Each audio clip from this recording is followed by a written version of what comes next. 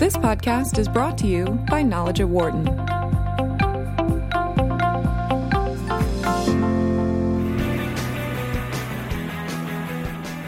Knowledge at Wharton here on Sirius XM 111 Business Radio, powered by the Wharton School. Great to have you with us. As we mentioned earlier, the recovery in Puerto Rico is hampered by the massive debt that the U.S. territory is dealing with. Totals ranging upwards of $74 billion before Hurricane Maria ravaged the island. So the biggest question right now is what's next? And should potentially that debt be erased? David Skeel is a professor of corporate law here at the University of Pennsylvania and a bankruptcy scholar, and he joins us here to discuss the issues. David, great to catch up with you again. It's nice to be back. Thank you. I guess we start with the necessary spending to do the recovery. How do you deal with that when you have all of this debt hanging over Puerto Rico right now? Well, in the short run, we see at least the money that's coming from Washington as separate. Obviously, it'll ultimately be to the benefit of everyone, but there's an aid package that Washington passed yesterday. I don't know that the president has signed it yet. Hopefully there'll be another aid package later this fall, next month or December. That is separate, or we're hoping that will be separate right. from the treatment of the debt. And the treatment of the debt is it's going forward along the path that it's been on. Obviously, it's been greatly complicated by the hurricane, but hopefully the parts of the aid package that are simply plugging the hole in Puerto Rico's finances, hopefully they won't be more debt in the long run, although in the short run they technically are, as you're probably well aware, because it's structured as loans. Hopefully the loans will ultimately be forgiven, but it is structured as loans.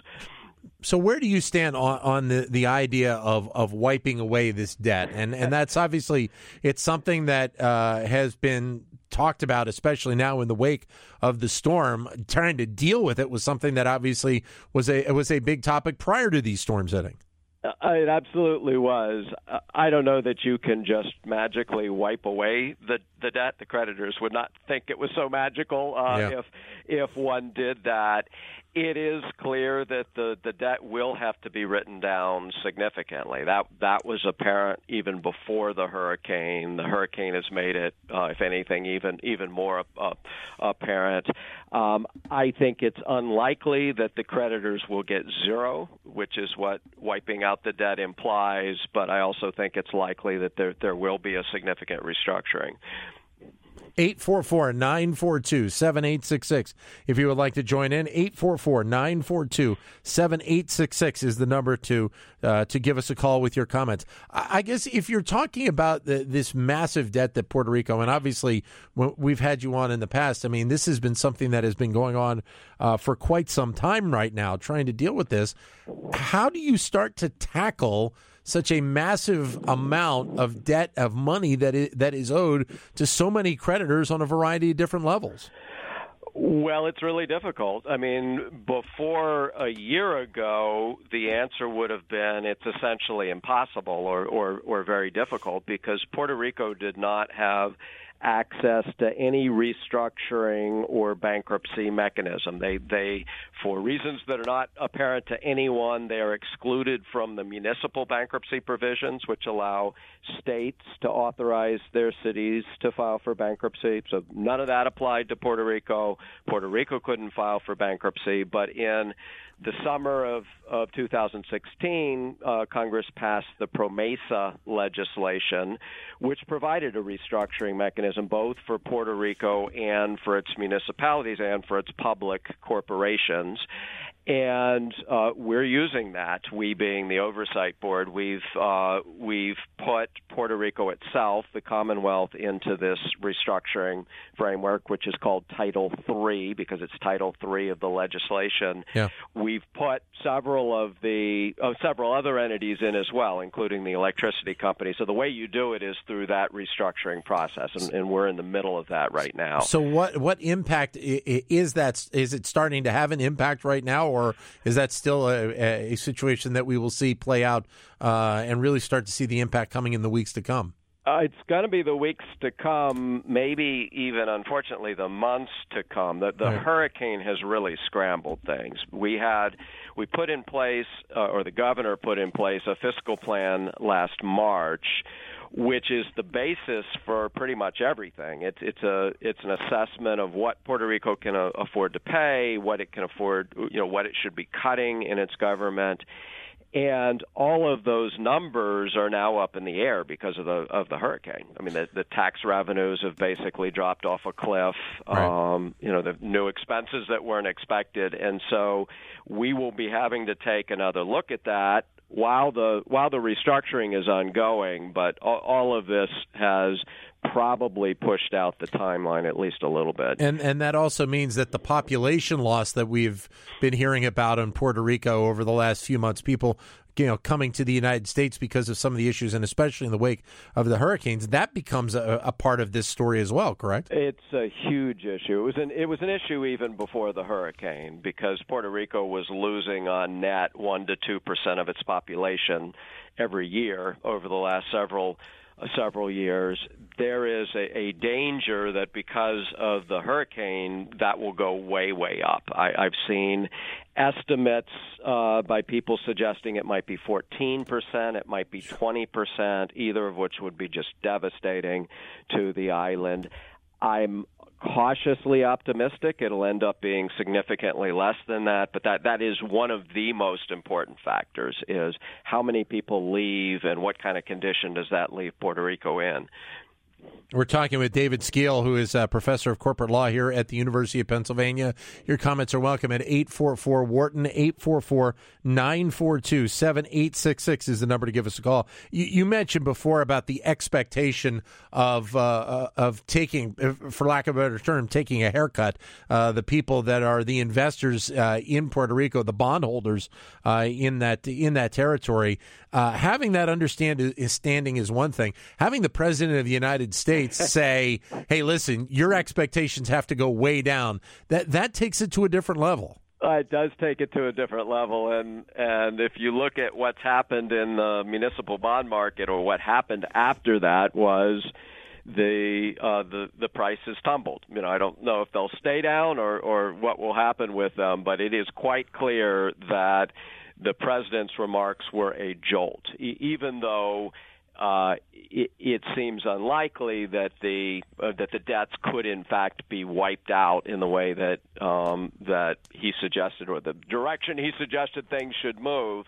It clearly jolted people and had an effect, and it really did take that perspective to an entirely new level. And I would be interested to get your opinion on this, because I was thinking about this a few days ago, in that, if you look back a decade to the recession, I mean, certainly we had bailouts of very important companies in this country to keep them afloat. What's not to say that it wouldn't be somewhat of a similar type of mindset to basically be able to keep Puerto Rico afloat? Well, as you know, there, particularly in retrospect, has been a lot of hostility to those bailouts. Yeah. And there's been hostility throughout to the idea of a bailout of Puerto Rico, or really a bailout in any crisis situation. I think a natural disaster is different. I don't think that's a bailout in the same way. I think that is fixing something that would be very difficult, not impossible perhaps, but very difficult to plan for. And my sense is that folks in Congress, at least as of right now, are looking at this similarly. They're not looking at Texas and Florida and Puerto Rico as a bailout, although from one perspective one certainly could argue that it is. They're treating a natural disaster as something we share and something that is different. And there does seem to be a sentiment to help. There was an aid package, as I've already alluded to, that the Senate passed yesterday or the day before, and the House had already passed it, which would provide $36.5 billion of disaster relief across the country, and there's a hope that there will be more. So this is very definitely a major part of the story going forward. What? I'm sorry, finish up. I was just going to say, before the hurricane, no one was even thinking about, or the thoughts of money from Washington were much more limited. Now it's a central feature of the recovery. Well, that was kind of my next question, is that, as you alluded to, I mean, this is not something new. This idea has been brought up towards Congress in the past, especially in the last couple of years or so. So my question to you is should Congress have tackled this in the past? And if they should have, what kind of measures do you think they should have looked at? So I don't think Congress should have tackled it in the past, at least in the sense of stepping in to provide a really big bailout for any of these situations. I was a bailout skeptic for the most part. I think there are some exceptions to bailout skepticism. I think when the entire economy is collapsing, it is appropriate for Congress to step in. And I look at natural disasters as being somewhat similar, something that hits all of us in a sense. But I don't think it's a good idea for Congress to plan to step in when there's a financial crisis, because that has all sorts of distorting effects on the way the potential recipient behaves. I just think something like a hurricane is different. I mean, I think we should, there are probably things we can do to plan more effectively for hurricanes in advance, but that's the sort of thing that I think it is appropriate for Congress to step in. Are the current people that are running the government in Puerto Rico, obviously the storm is one element, but a lot has been made about the issues surrounding past governments running Puerto Rico and how they have kind of impacted this problem and help some of the moves lead to greater debt. Are the government officials in Puerto Rico the ones that are ready to start to look at some of the changes that need to be made, the hard calls that need to be made to start to deal with this debt issue? They are, and I'll put a small asterisk on it, but the current administration, which just came in January, or I guess it's January of January of this year, 2017. I'm losing track, I'm losing track of my years, but it just came in last January, came in with a reform agenda, and they have been very, very willing to make difficult decisions. There are some difficult decisions that the Oversight Board, which I'm on, I can't remember if you mentioned that or not, feels that needed, at least before the hurricane, felt needed to be made that the government was not comfortable making. And the big one was, in our view, under the fiscal plan, the government was required to implement furloughs, which were pay cuts for public employees, because it wasn't on track to what we refer to as right-size the government, to reform the government to the extent it needed to be reformed. And the governor fought us on that and stated very publicly that he was not going to cut public employee paychecks. So there's some adjustments that I think the administration sees as a bridge too far, but in general, they have been absolutely willing to make changes and have been willing to restructure the debt, have been willing to reform the government, and so I think it is a little different from the past. Puerto Rico has a history of financing operating expenses with debt, and particularly in the last 10 years. And I don't think that's likely to happen, to continue in the near term. There really are reforms and changes afoot. We're talking with David Skeel, who is a professor of corporate law here at the University of Pennsylvania. He's a bankruptcy scholar, and as he just alluded to, he is very much involved in the issues surrounding the debt issues in Puerto Rico and trying to find ways to be able to alleviate some of the pressure there. 844-942-7866 is the number to give us a call. I'd be interested to, for those people that don't really follow it closely, take us inside into, assuming that it is 10 cents on the dollar or 15 cents on the dollar, what these creditors are going to be getting back at some point. What impact does that have on those entities specifically? Where is it impacting, here in the United States? In terms of the kind of impact that not getting paid 100 cents on the dollar has, it has an impact in a variety of different ways. One is that for entities that were already vulnerable going into this crisis, it can be difficult for them as an institution. And the place where you see this is some of the Puerto Rico debt was insured by bond insurers.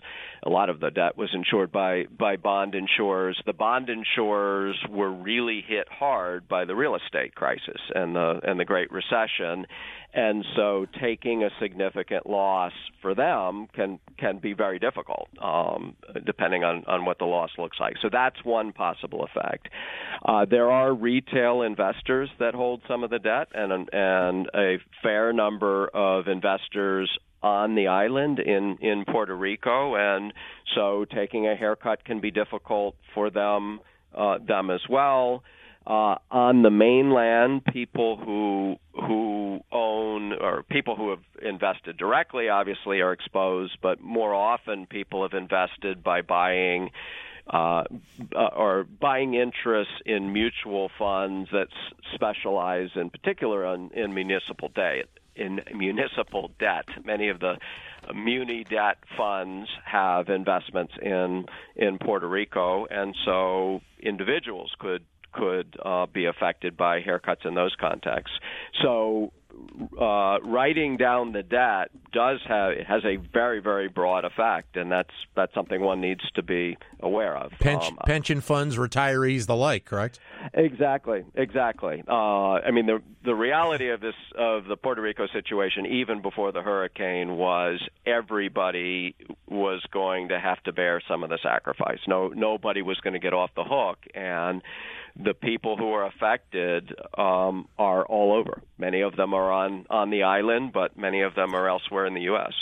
And again, from the legal perspective, put that hat on for a second. I mean, what are the changes that really need to occur to really kind of balance this out to a degree? As we mentioned, this has been playing on for a couple of decades now.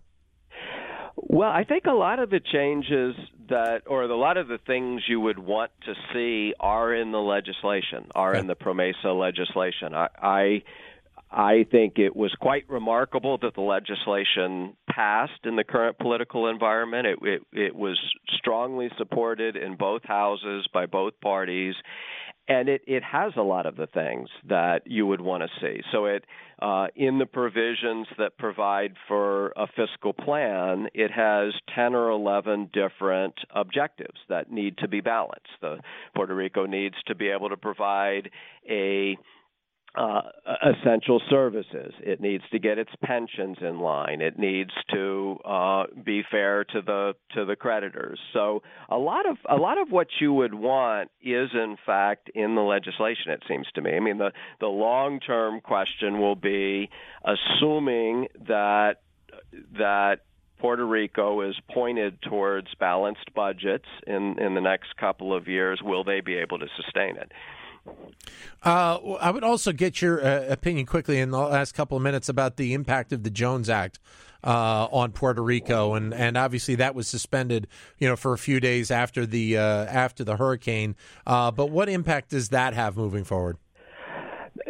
So I'm not an expert on the impact, and I've seen different accounts of the impact. But the short run impact is it raises costs. Yeah. So the Jones Act says that ships that go from one American port to another have to be American ships, and they have to be staffed by American crews, and that ends up limiting the options for shipping to places like Puerto Rico, increasing the costs of shipping, and because Puerto Rico is an island, an enormous amount of what they need comes by way of ships. So the cost is higher. It makes the cost of commodities higher. That would, I think, be lowered if the Jones Act were suspended. There are complicating factors. I mean, some have argued that those higher costs are helpful to industry on island because it makes it easier for them to compete. There are other people who have talked about the benefits to the U.S. and to the U.S. Navy of the Jones Act encouraging U.S. shipbuilding. So it's a complicated situation. As I said, I'm not an expert, but it does seem to me that the Jones Act is costly for Puerto Rico, and I certainly would favor easing those costs. David, thank you very much for your time. We look forward to catching up with you again about this, because this will unfortunately be in the news for quite some time. Thank you again. You are quite welcome. Thanks for inviting me to come on. For more insight from Knowledge at Wharton, please visit knowledge.wharton.upenn.edu.